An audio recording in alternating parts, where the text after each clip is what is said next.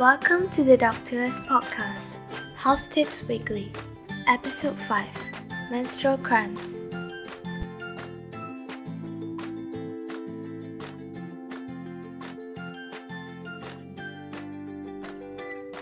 Before we start this week's episode, here's a disclaimer. The term women will refer to patients who experience painful periods. However, we recognize that not all people who experience painful periods identify as women, and we encourage the listener to consider the specific counseling needs of transgender men. For many girls and women, the menstrual period can be a nightmare. Not only it makes one feel more lethargic and weak, but many of them experience debilitating cramping.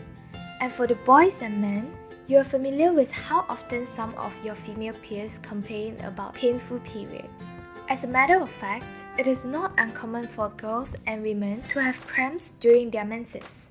It was reported that as many as 86% of women in Malaysia said that they have ever had period pain, and a significant portion of this group of women claim that the menstrual cramps has affected their ability to work. While menstrual cramps can seem very common among the women, it should not be taken lightly as it can affect the quality of life or even signal an underlying health issue. Stay with us as we find out together what's the deal with painful periods. This podcast is made by the team at Doc2S. Doc2S is your personal pocket doctor at your fingertips. With its name synonymous to talk to us, Doc2S is a mobile application that allows you to talk to a doctor or any healthcare professionals via text chat at any time and from anywhere. Download Doc2S app on Google Play Store or Apple App Store today. You can also find us on My Sejahtera app, where we are the only telemedicine company that provides free virtual health advisory for COVID-19. Now back to the show. Menstrual cramp, or clinically known as dysmenorrhea, is painful menstruation. Dysmenorrhea can be classified into primary and secondary dysmenorrhea. Primary dysmenorrhea refers to painful menstruation without any obvious disease that could explain the pain. Meanwhile, secondary dysmenorrhea refers to painful menstruation of which the pain can be explained by an underlying pathology, such as endometriosis. That is the tissue that normally lines the inside of women's uterus, grows outside of it. Ouch. For those who have ever experienced painful menstruation, you know how awful it is. But for the sake of those who don't, dysmenorrhea can be described as such. The pain typically starts 1 to 2 days before or with the onset of menses, and then gradually diminishes over 12 to 72 hours. It usually happens in every menstrual cycle. The pain is usually crampy and intermittently intense, but may be a continuous dull ache.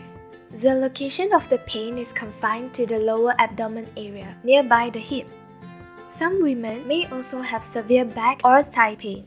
The location of pain is important as pain involving other areas may signal other diseases and not dysmenorrhea. Take note! And before anyone dismisses the painful periods as a small matter, be reminded that the pain in dysmenorrhea is no joke. The severity of the pain ranges from mild to severe.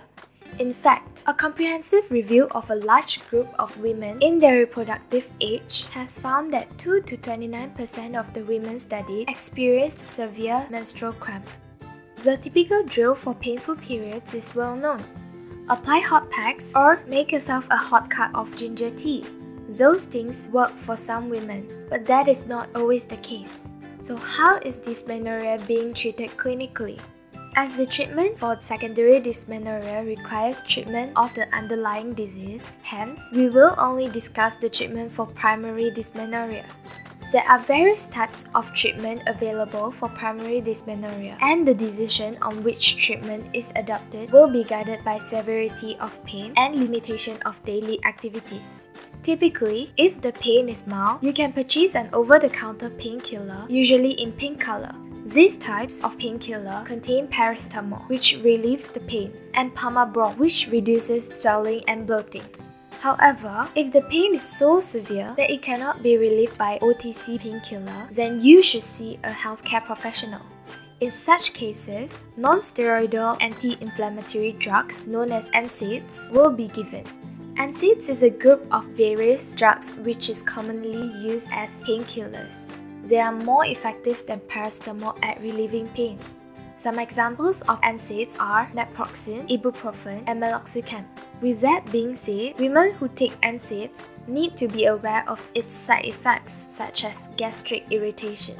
There is also a non-painkiller option for dysmenorrhea, and that is a hormonal contraceptive pill. For women who experience painful periods, while also would like to adopt contraception, this will be an ideal choice. It can also be used alongside with NSAIDs to manage menstrual cramps.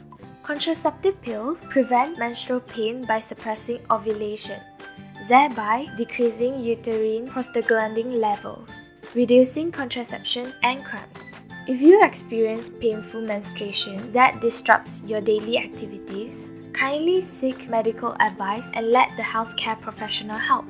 You can always talk to us on Doc2Us. Till then, take care and goodbye.